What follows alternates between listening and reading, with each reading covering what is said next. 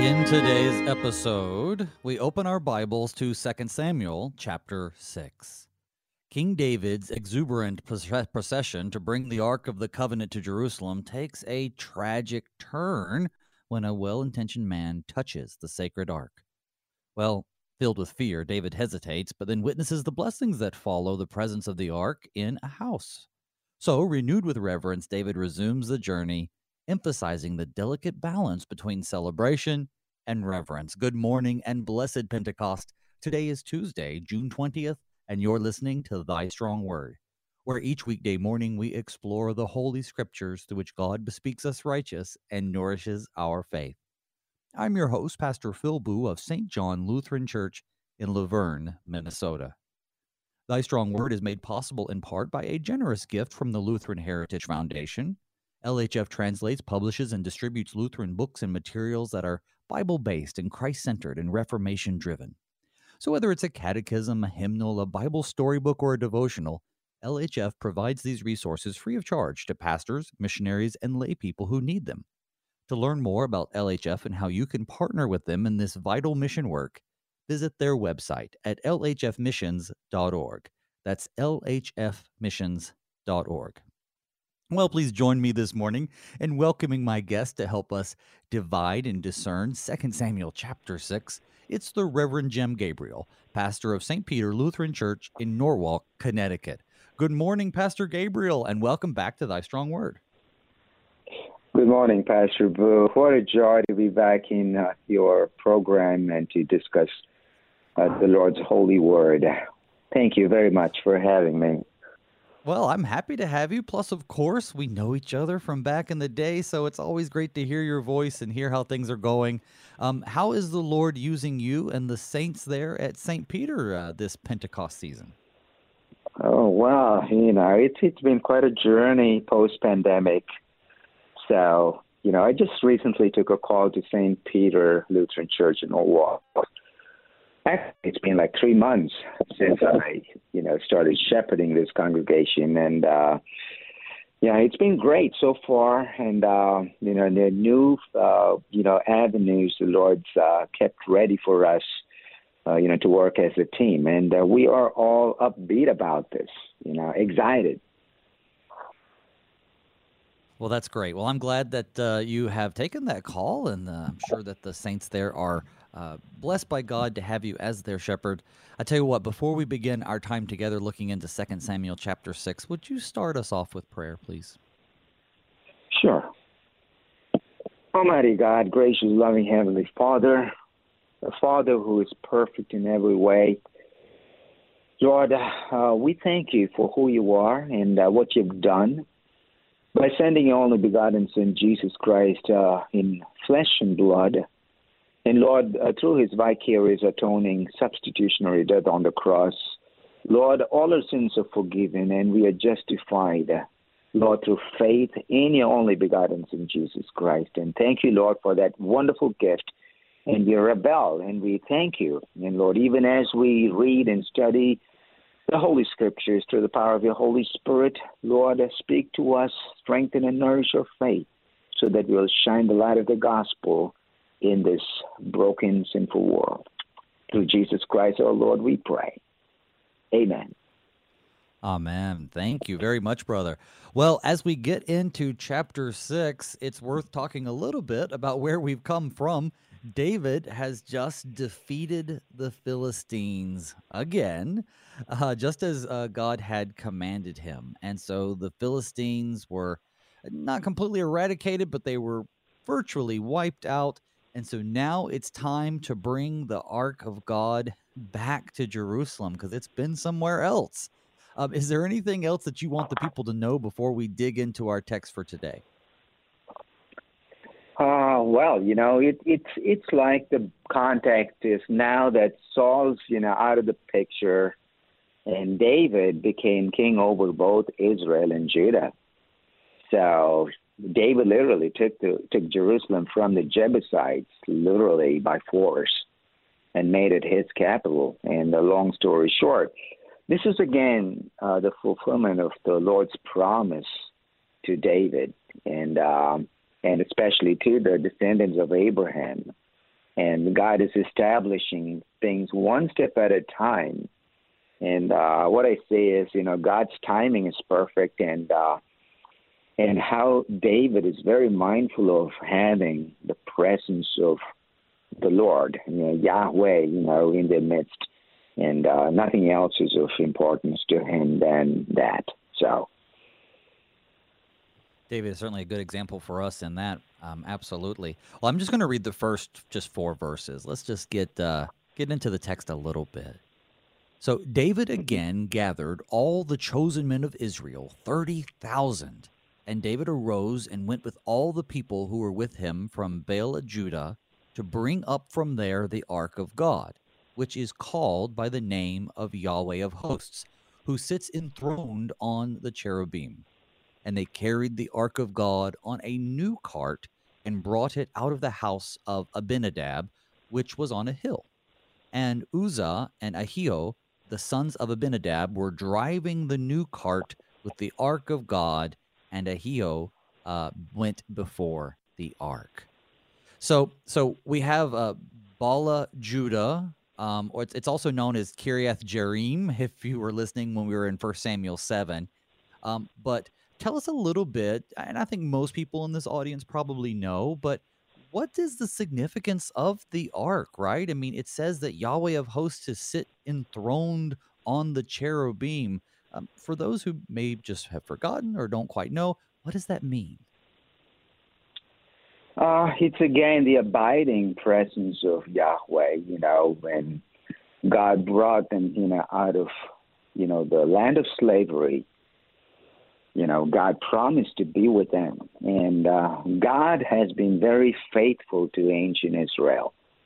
And again, as we know, sometimes, people get very familiar with God and the things of God, and ancient Israel, we're no different. So they just, did their own thing.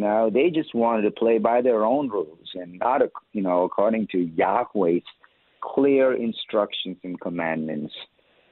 So again, it is a big deal, for the Israelites, God with them, God protecting them, covering them, providing for them, and losing that privilege, that blessing, it's not a light thing. So David, having known this, he just wants to get that all situated.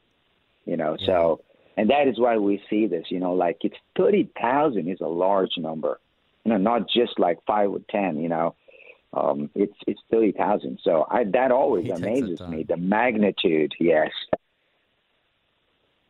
I mean, 30,000, you're right, 30,000 people to escort the ark. And there might be some good reasons for that. I mean, on the one hand, while they have been victorious over their enemy, the Philistines, there still are enemies out there. And as you've alluded to, the ark is incredibly important. It denotes the presence of God amongst his people. It's essentially the throne. And of course, the word ark for folks, it just means box, right? It just, when we think of the Noah's ark, it's the same word. It just means a big box that is going to contain things. And the ark, of course, contains some things. It contains the 10 Commandments, some of the manna. It contains Aaron's staff. But more important than all of those witnesses to God's work among them, it itself is to be completely holy, set apart, revered. It is holy space. And it's interesting you brought up that they've just kind of become used to the things of God. And we're going to see that evidenced here in just a minute. But isn't that exactly one of the problems that we face today? Is there really is no sacred space anymore. We've just become so used to and made common and vulgar the things of God, which I think this particular passage is very much a warning against. Yeah, it's kind of scary, even, as you just spoke those words, it gives me goosebumps, how, we as a community of, Christ followers, in this 21st century, how we have become so much go along to get along kind of people. Instead of being set apart. And, the actual word is peculiar people. We don't want to be those peculiar ones anymore. So that's something that we really need to think through and then, get a grip on. Definitely, yes. Amen, brother. So they put it on this new cart, and I guess they must have thought that they were doing something good by putting it on a new cart. We see back in 1 Samuel they did the same thing. They prepared a new cart. They had 2 milk cows in which there had never come a yoke. They yoked the cows to the carts, et cetera, et cetera. And that's when they placed the ark on it and were moving it across the land there. And here they've gotten a brand new cart, but even in doing this, even with these, I'm going to argue, I guess, to put the best construction on it, with good intentions. Okay, we're going to put it on a brand new cart because it's so holy. They're actually breaking God's law, though, right? Because he didn't tell them to carry it around in a cart. He told them to carry it with the poles. They're violating God's statutes already. Yeah, you're 100% right. The Ark of God is the Ark of the Covenant. It's again going back to the physical details of it. Itself is very elaborate. It like you said, it was a box made of acacia wood, overlaid with gold, and I think if my memory serves right, I think it's 2.5 cubits, by 1.5 cubits by 1.5 cubits. And the 10 Commandments was there, and Aaron's rod, and what else? Manna was there, and the presence of God above all. All this, details. It is the presence of God that really made the box, the Ark of God, special. And like you mentioned, the Torah very clearly prescribes that the Ark is to have 4 rings of gold mounted, 2 on each side of the ark. And again, you mentioned that correctly, and it has to be carried by people, with poles, and these people probably learned it from their enemies, because the Philistines didn't know any better, and what worked for them worked against, the covenant people. You see the danger there. Right. But you absolutely bring up a very good point. They're probably imitating others with using the cart and stuff. To me, it also stands out, though, that if I try to give them a break and say, well, they were trying to do something nice by making it a new cart, then it also goes to show you that even if you have the best intentions, well, I'm gonna do this. It's going to honor God in this way. But if you're trying to honor God in a way that He's not prescribed, well, then that's certainly not going to be good for you, just as it wasn't good for Uzzah. Let's hear what happens next by starting with verse 5. And David and all the house of Israel were celebrating before Yahweh with songs and lyres and harps and tambourines and castanets and cymbals. And when they came to the threshing floor of Nacon, Uzzah put his hand out to the ark of God and took hold of it, because the oxen stumbled. And the anger of Yahweh was kindled against Uzzah, and God struck him down there because of his error, and he died there beside the ark of God. Now, David was angry because Yahweh had broken out against Uzzah, and that place is called Perez Uzzah to this day. And David was afraid of Yahweh that day, and he said, "How can the ark of Yahweh come to me?" So David was not willing to take the ark of Yahweh into the city of David, but David took it aside to the house of Obed-Edom the Gittite. And the ark of Yahweh remained in the house of Obed-Edom the Gittite 3 months. But Yahweh blessed Obed-Edom and all of his household. All right, let's pause right there at the end of verse 11. So we talked about these 30,000 people, brother, but it wasn't just a marching force protecting the enemies, man. They're celebrating, right? This is a big parade, songs and lyres and harps and tambourines. It is a big deal, isn't it?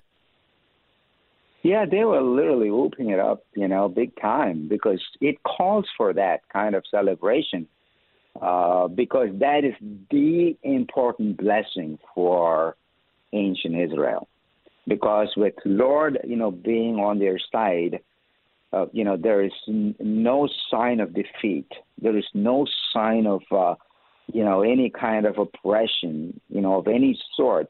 Many times we miss that, we always think that, whatever, the Word of God, promises, it's good, but it's not all that great, So we tend to believe the Word. We tend to believe God's promises, but there is, an element of, okay, it's not quite there yet. It needs some support from, our human faculty, our human wisdom. Does it make sense to you? I get what you're saying. Like God's word isn't strong enough to accomplish what He's said it would, so we need to help it along, right? We need to use our own common reason and sense and our own innovations and add to what God has given us. But that's not true. God's word is powerful in and of itself, and we see that here too, right? Because Uzzah probably once again had, I would say, pure intentions, right? The ark is about to fall. He doesn't want the ark to fall. But he violates the law. The ark was to be carried on poles, which they weren't, and it was to never be touched. And the penalty for touching it was death, and God is just. So the mistake, the error that Uzzah made was basically thinking that somehow if the ark of the covenant, the lid were to fall onto the ground, that the mud would somehow make it unholy. But he was the unholy one, not the mud. The mud was being mud, right? The mud was doing what mud was designed to do. Man was designed to obey God. He was the one that was unholy. That's perfect. I'm just letting my, my thoughts go a little further, putting myself in Uzzah's place. What would it be my, immediate response if I had been in his shoes? And probably I would ask the same question to you. Was that more of a, like a physical reflex that was at work, or was it an expression of his heart, to steady the ark? What do you think? Well, I think if I was in his place, I'd be dead, just like Uzzah.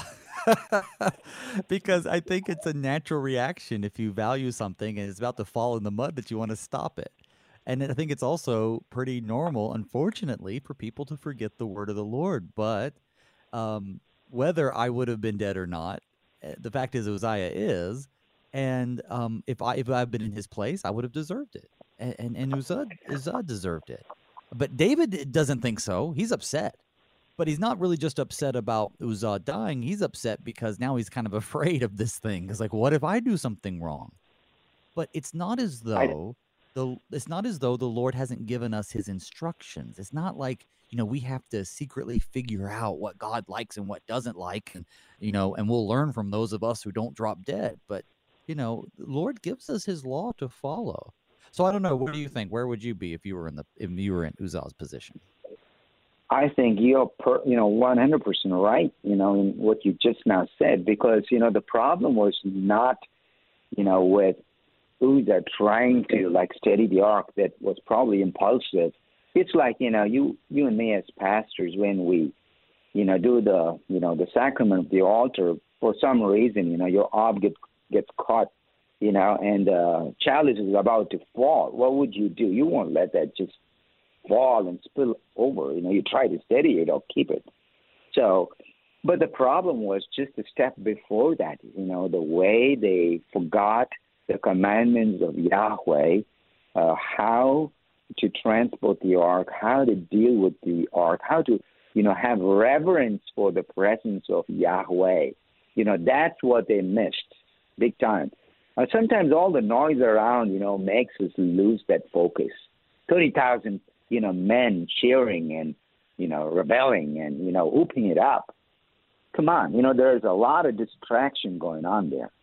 And even in our, in our ministry, in our churches, there could be a lot of distractions from keeping the main thing.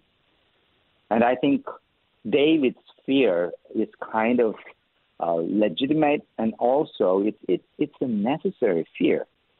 Because, again, the fear of the Lord is the beginning of wisdom. Probably David, in spite of all his years and years of experience as a warrior, as a leader of Israel, he is still not wise as he should have been at that point.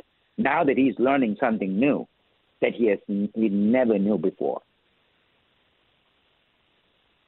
I definitely think that his fear is reasonable in the sense that, if I'm not following the way God wants, or I've forgotten the way that God wants to be treated or wants his holy things to be treated, then it'd be better off if I just didn't have it. But that's what's sort of, I guess, comical about the whole situation, is because you have this huge parade. Everybody's rejoicing. As you said, it's easy to get distracted and caught up in the moment and just join in with the revelry. But you cannot, even in those moments, forget the word of the Lord. And so David says, listen, I'm not taking the ark into Jerusalem now, because, if this guy who was trying to be good dies by the hand of Yahweh because he mishandles it, then maybe it's super dangerous. So he takes it to the house of Obed-Edom, the Gittite, and it stays there for 3 months. And what does it say?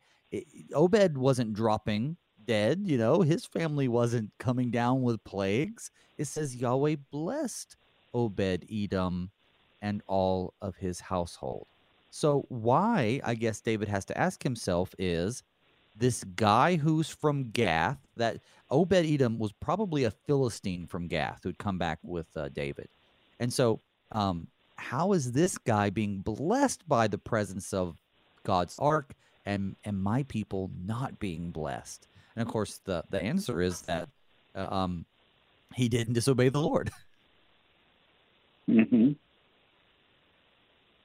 Yeah, you just follow the instructions, then you're in no trouble. But when you break it, then you are in big trouble, even to the point of losing your own life. And Uzzah was just an example, for everyone to see. And that probably literally scared David and all the other people. I don't know if that was even David's, sole decision, singular decision, or somebody even suggested that. The Bible doesn't say. But eventually, like you said, the ark was temporarily kept in Obed-Edom's house, and he didn't drop dead, but instead, it was totally the opposite. The Lord, Yahweh, started blessing his household for everyone to see.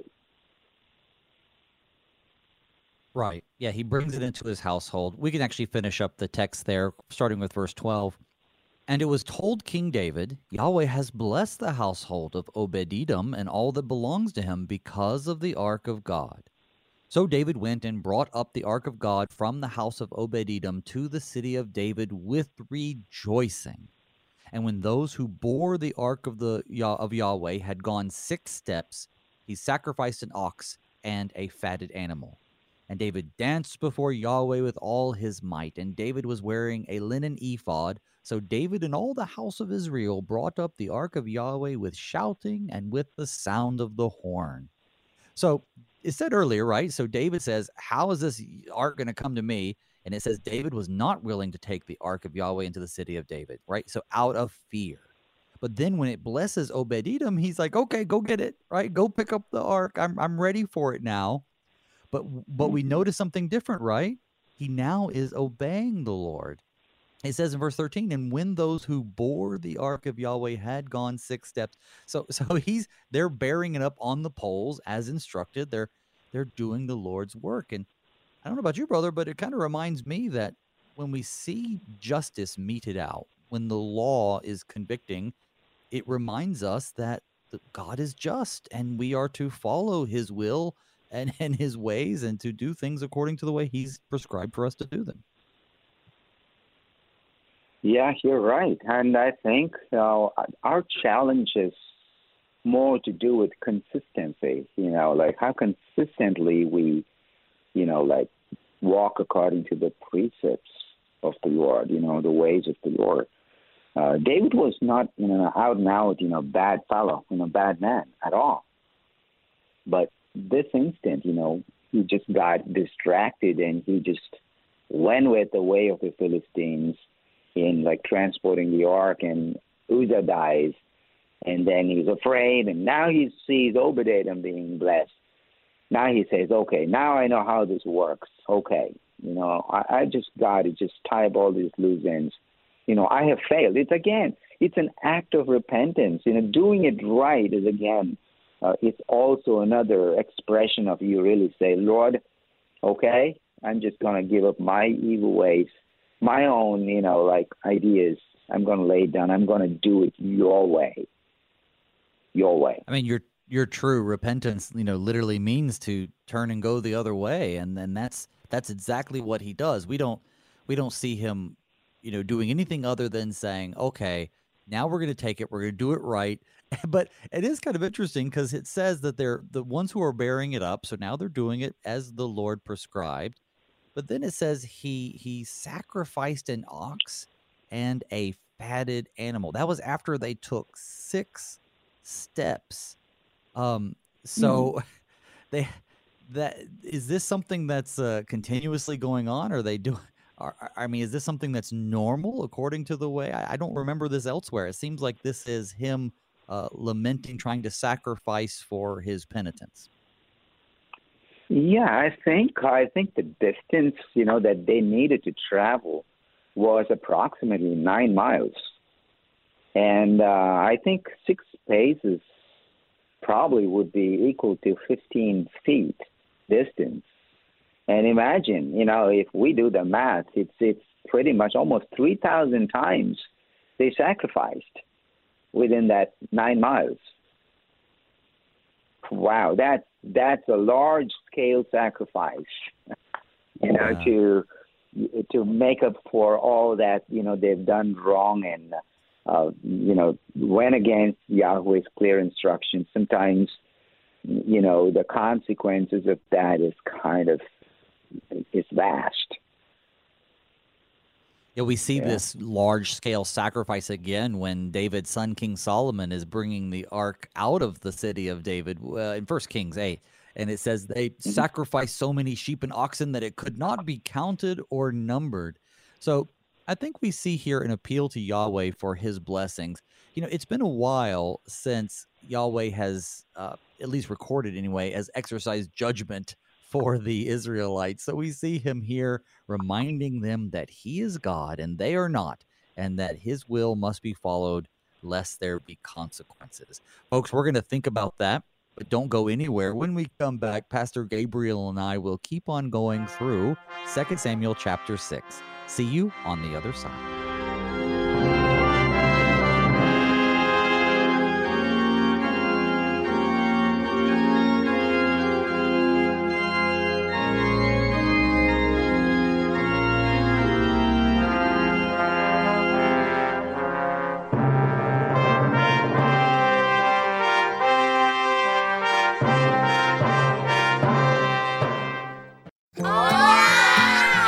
These are the voices of young Lutherans in Mexico City, children who are excited to learn more about their Savior, Jesus. But they need our help because good Lutheran books for kids in the Spanish language are in short supply in Mexico. To learn how you can help tell Spanish-speaking kids everywhere about Jesus in a language they can understand, go to the Lutheran Heritage Foundation website at lhfmissions.org/Juan 316.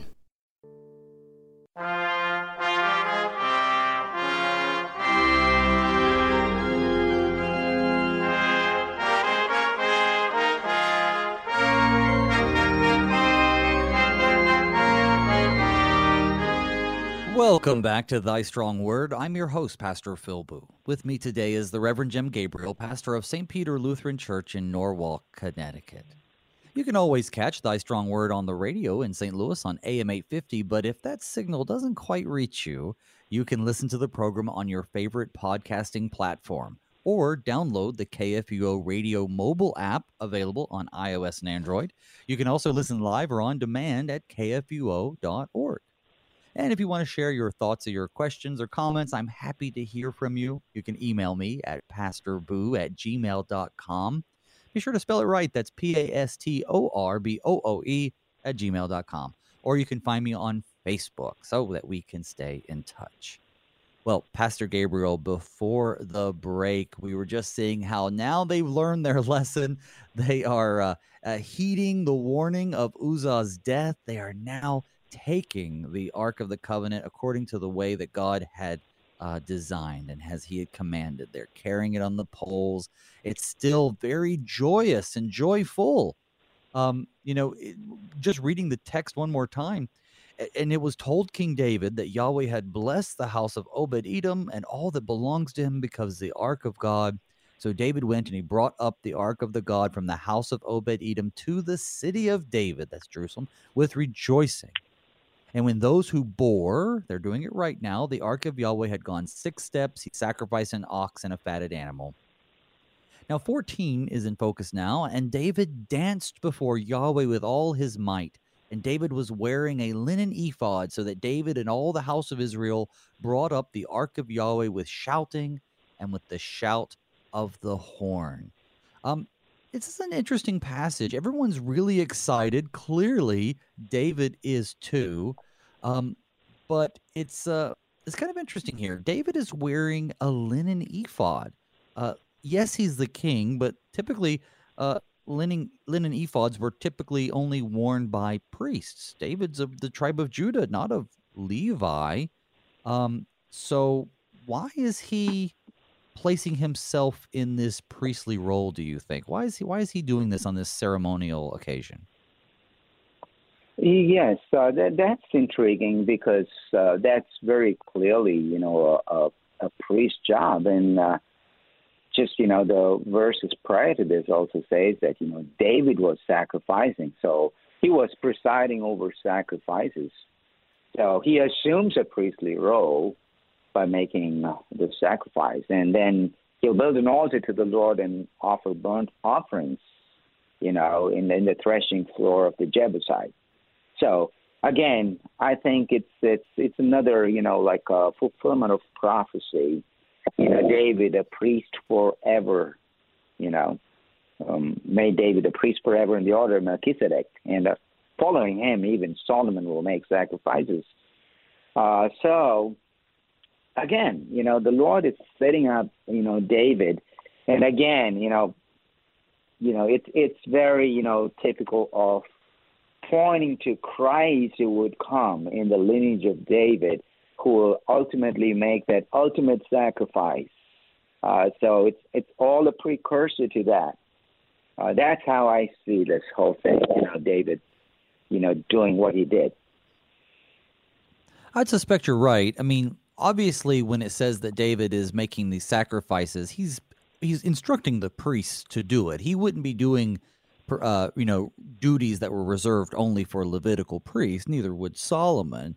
But ultimately, though, they would be the ones ordering them. I think you hit it, right? Because he's conquered Jerusalem. And so he's assuming all these titles and offices that were held by previous kings, including that order of Melchizedek, right? The king of Salem, Jerusalem, right? The ancient king. And so he's a priest of God Most High. And so David is a priest in his, royal way, which points forward to that King of King and Priest of Priest, Jesus Christ. Absolutely. So he's wearing this linen ephod, though, but he's dancing around. And not everybody's super happy with that, with the way he's acting. Well, let's look as we read on. I guess his wife takes a little offense. Let's hear what she has to say. Starting with verse 16. As the ark of Yahweh came into the city of David, Michal, the daughter of Saul, looked out of the window and saw King David leaping and dancing before Yahweh, and she despised him in her heart. And they brought in the ark of Yahweh and set it in its place inside the tent that David had pitched for it. And David offered burnt offerings and peace offerings before Yahweh. And when David had finished offering the burnt offerings and the peace offerings, he blessed the people in the name of Yahweh of hosts and distributed among all the people, the whole multitude of Israel, both men and women, a cake of bread, a portion of meat, and a cake of raisins to each one. And then all the people departed, each to his house. Now let's pause there before we get into the next verse and hear what Michal, his wife, daughter of Saul, has to say. David is really making this just an amazing celebration, and as the king, he has the ability to essentially feed everybody, and so everybody's going to be happy. Everybody's partying. What a joyous occasion. Why do you think that Michal is so upset? Obviously, back in the day, even today, we don't see millionaires, in a hurry or rushing. They have a certain, gait, the way they walk, it's like easy paced, and they would never seem to be, running, in the street for any reason. They have people to run for them. So David being the king, everybody is at his disposal, and for David to even lose himself and then wear this linen, liturgical garment and dance with the so-called commoners within quotes was some sort of, a dignity issue with Michal, probably. Hey, we are up here in society, and now why are you just going and, hanging out with these people? It's kind of looking down on people. Of course, she failed to recognize that, every, Israelite is Yahweh's prized possession. There's no, like a clear distinction between David, the king, or the royal family, and a citizen, of Israel. Everybody was treated equally by Yahweh and blessed equally by Yahweh. And they all share this inheritance promised because they're all true seeds of Abraham. So Michal's distinction probably because of, we stay at the palace and these people are living wherever. So, and that's not a proper distinction. Even in our churches, we cannot have that distinction. God accepts everybody, loves everybody equally, treats everybody equal. And, he blesses everyone, without any kind of, like up or down, kind of measure. So that's my two cents. Sure, yeah, right. But could there also be, and I don't disagree at all, but could there also be something, she never really was committed to the religious life, but at the same time, could she be embarrassed by his manner of worship? I mean, it's interesting that this is all brought up in this context of the Uzzah not obeying the manner in which God wanted the ark to be treated. And so he dies because he didn't heed the word of God, which said it should be carried on poles and you shouldn't touch it. And they put it on a cart and he touches it. So he gets punished. David, it turns the whole place into what was normally a celebration, a big parade, it turns it all into mourning because someone has died and now the king was afraid. The king has taken the ark and hidden it in somebody's house. And so it was really a depressing time for months and months before David finds out that things are going well for the guy who has it and he gets it. And so now he's dancing again, right? That you don't want to mourn for some guy for more than 3 months. And so he's dancing again. And do you think she looks at that and she just thinks, this is embarrassing? She's chagrined by his celebrating the fact that, he's hooping and hollering around. Not only is he king, but also it's before in the presence of the most holy object that God has given his people to represent his presence. Right or wrong, okay, whether you agree with her or not, it seems like, yes, what you say is true. She doesn't like the fact that king's probably hanging out with the commoners, but also that he's just making a fool of himself, it seems, in her eyes. Yes, you're right. And also we also see, Michal's, family, tree, family line. She is the daughter of who? Saul, the disobedient king, the rejected king, the first king of Israel. So, and it's interesting that, how Saul's name's also mentioned, and Saul and all his sons were dead by that time. And now, of course, we'll save that for the latter part of the study, but, we see a pattern here, it's waning, Saul's, reign and Saul's family. It's just like it's slowly moving out of the picture, fading away. And, David's like establishing himself, all in preparation to the messianic fulfillment, in the New Testament. So it's beautiful, how this, how we, mixing, fade in and fade out, this radio show, with music and the talk, it's something like that. So I think Michael, is kind of giving us glimpses of that, okay, I'm done with Saul, I'm done with Saul's people, because there is no place for disobedience to Yahweh and God's ways, no matter to what little degree. So God is very, very clear, about, those rubrics. Well, it's interesting. Let's hear from Michal herself in the next verse. I'm just going to read one more verse, verse 20. And David returned to bless his household. But Michal, the daughter of Saul, came out to meet David. And she said, how the king of Israel honored himself today, uncovering himself today before the eyes of his servants, female servants, as well as one of the vulgar fellows who shamelessly uncovers himself. So she basically says sarcastically, oh, look how you honored yourself today, getting naked before the eyes of the female servants as some vulgar guy.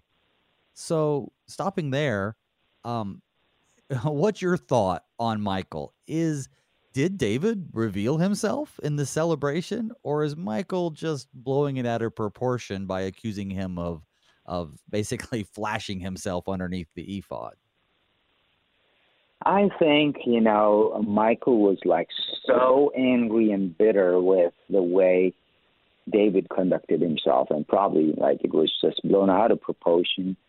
David didn't care one way or other, so he said that, I'll even go to even like worse extent if I need to just do anything even more, mean in your sight, I will still do it because my heart is with Yahweh, again, Shema Israel, I love Yahweh with all my heart, soul, and strength. And you, Michal, may be my wife. And if you're going to be a stumbling block with that relationship that I have, then, it's your call. You either, be with me on the same page, or it's up to you. So I don't think that David really flashed himself like a drunken, person.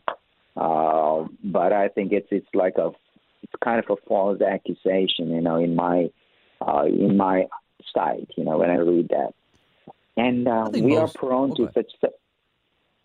We are prone. I was just going to say that people. I was going to say that most scholars, I think, agree with you that he probably wouldn't have been revealing himself. I think it's just a more emphasis on what you said earlier. She's just so disgusted by the fact that he's down there worshiping and dancing with the commoners, or that he's kind of being silly or a fool. And of course, he's doing it out of his great, just exuberance that the things are going better. The ark is being brought into his newly minted city of David. So he's probably not actually exposing himself. But it's a question that's been brought up before because, lots of people ask, because she says, right, is she a reliable narrator or not when she accuses him of uncovering himself? But I think it would be like the equivalent of wearing like boxer shorts and a T-shirt and going out and getting the mail, and then someone say, "Oh, what are you coming outside naked for? You're not really naked. It's just you're not properly dressed." I think you said it right. Yes, it was not proper, in Michal's sight and the sight of other people to witness a king dressed that way.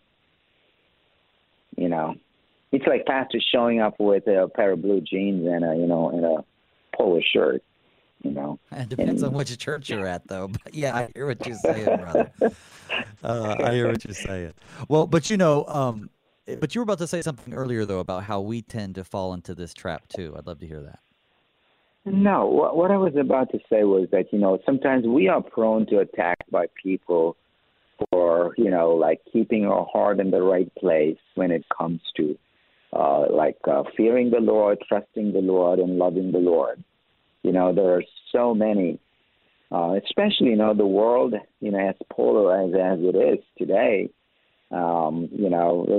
They just try to just throw verbal spears at you in no time.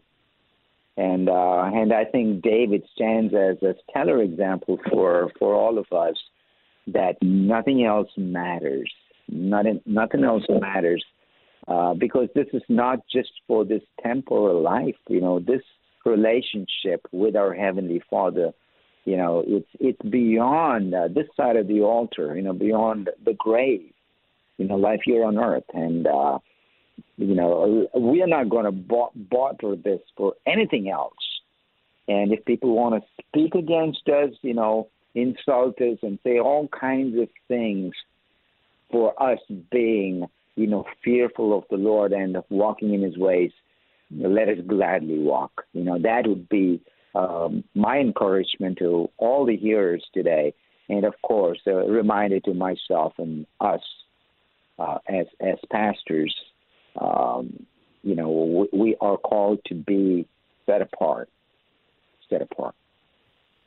That's an interesting point you make, because if we take it on the idea that he is not doing anything wrong, right? And I think we do, that he's just it's excited utterances. He's worshiping before the Lord. He's not being as vulgar as she says. She's just upset. He's just worshiping the Lord as he sees fit. I think that your point is interesting because when people see the way we worship the Lord, whether you have a very high liturgical congregation or whether it's more contemporary in its music styles, the point is there are going to be people out in the world, not amongst each other, but people out in the world that's going to look at however we worship and say that's silly. That's ridiculous for you to pray to somebody. How do you even know there is a God or that he's listening? Or it's ridiculous for you to get up early on Sunday and you can't sleep in and you have to go. And it's ridiculous for you to sing all these songs or receive this bread and wine and you say that the body and blood of the Lord comes there. We do all of these things in our worship of the Lord and receiving his gifts.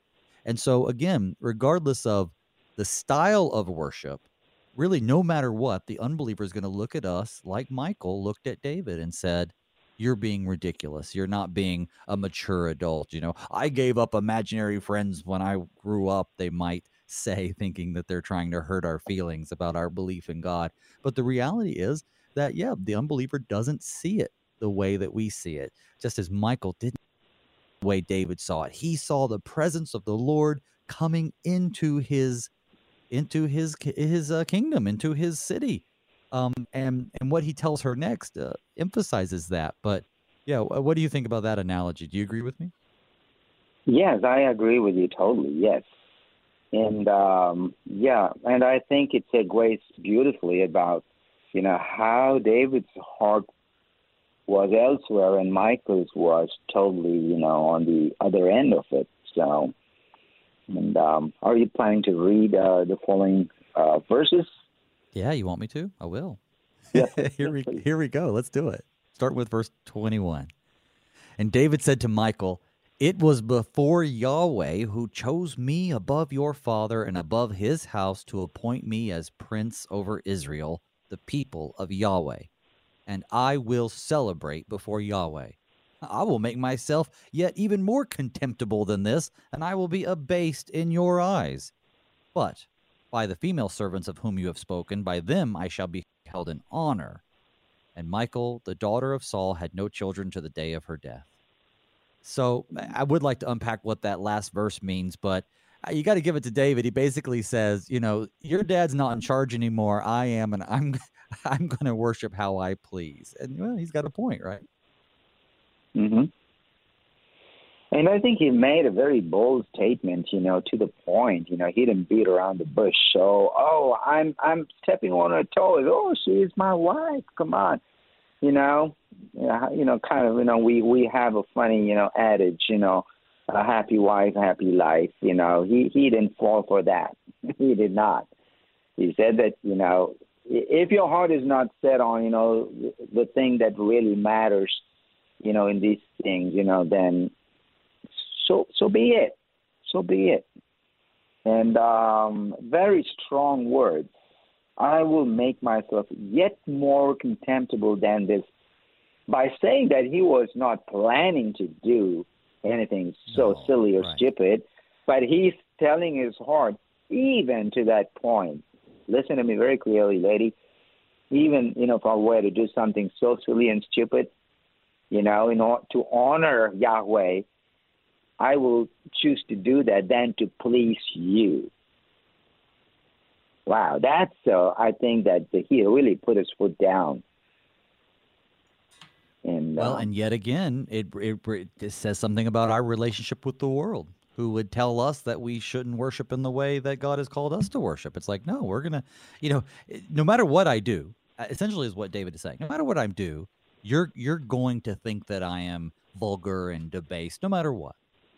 So I'm just going to worship as I see fit, as you said. But he does note, though, that he's innocent of being dishonorable in front of the female servants, though. He says, by the female servants, though, I'm going to hold in honor. Basically, you're not going to like what I'm doing, obviously, for your own reasons. But, don't be saying that I'm being dishonorable in front of the female servants. That just isn't happening. He does make that point. Yeah. He's basically saying, don't speak for others. The Lord will take care of all that issue that you brought up. Sometimes, we need to let the fire die on its own. So when people talk all these things, sometimes, God, builds his character by letting him fight the battle for us. We cannot answer every, critic, every person who says something about the church and, our faith and, what we follow and, our confession and, our practice. But, we'll let the Lord, take care of all that. But we focus on what we are called to do, what we are enabled to do, And I think that is true worship, not getting distracted or, deviated, getting pulled into arguments, especially like, silly things on social media and the like. People waste precious, hours, fighting, with people whom they've never, ever met. I think to me it's a big waste of time, but we need to focus on the Lord, who has saved us, who not only created us, who saved us, who sanctified us, and who is continuing to sanctify us through his Holy Spirit. And what a great blessing, for us to have that relationship with our Heavenly Father. We celebrated Father's Day last Sunday. And we have our Heavenly Father, and we cry out, Abba. And that's such a wonderful, like a reminder to me personally, if you allow me to say that. Yes, I am indeed a baptized child of God, baptized in the name of the Father, Son, and the Holy Spirit. And wow. Amen to that, brother. And you're talking about God doesn't need us to sort of stick up for him, and that's true. And I think that's also part of the lesson that we have today, right? Uzzah thought that he had to protect the ark. Did he learn nothing about the ark protecting itself? Of course, obviously God doing the protecting, but in the temple of Dagon, right? He decapitates the false god of the Canaanites, and so he doesn't need our help. He's here to serve us, to help us grow towards him and love toward one another. And I think that's another message here. And it's the same thing here. David's like, I'm going to rejoice in my Lord. And to the skeptics who think that I shouldn't be rejoicing in the Lord, then by gosh, I'm going to do what I want. And of course, in David's case, he's king. So he has a little bit of more authority to be able to say that than others. But I think we can learn from that. Not that we should be without reverence in the house of the Lord. Not that we shouldn't do things properly, obviously, because this whole section is bookmarked by the idea of, hey, look, God requires that his holy things, his holy spaces be treated with a humility and with a reverence that are afforded him.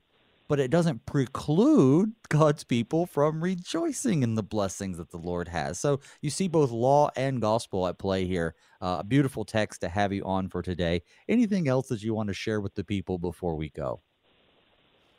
And no, just enjoy this great blessing and be thankful always. Have a grateful heart and just rejoice. Rejoice in all this blessing and go out into this world and share this blessing. Share this blessing. So, yeah. Thanks for any wonderful dancing around in the tunics going on at St. Peter's there in Norwalk? Probably not, right? No, not anything of that sort. No, but we have planned some outreaches in Norwalk. Of course, yeah. We rejoice in the Lord in our own ways, and I tell you what, I'm so grateful to have you on. I'd like to thank my guest, the Reverend Jim Gabriel. He's the pastor of St. Peter Lutheran Church in Norwalk, Connecticut. Just started there. He's been a pastor for a very long time, but this is a new call for him. So, folks, pray for him and his congregation as he continues the ministry there. Thank you, Pastor, for being on the show. Thank you, Pastor, for having me, and it's such a blessing. Have a wonderful rest of your day, listeners, and the Lord be with you. And also with you, brother. So tomorrow when we come back together, King David desires to build a temple for God.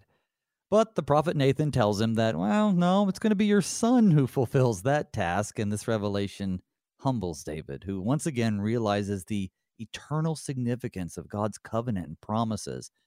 God assures David that his descendants will establish an everlasting kingdom in Israel. Of course, we know that that's fulfilled in Jesus Christ. David responds with humility and gratitude, recognizing God's grace and faithfulness, which is what I want you to recognize today as we come to the end of our show. So tomorrow we'll meet again, and until then, may God's peace and blessings be with you all as we pray, Father, keep us in thy strong word.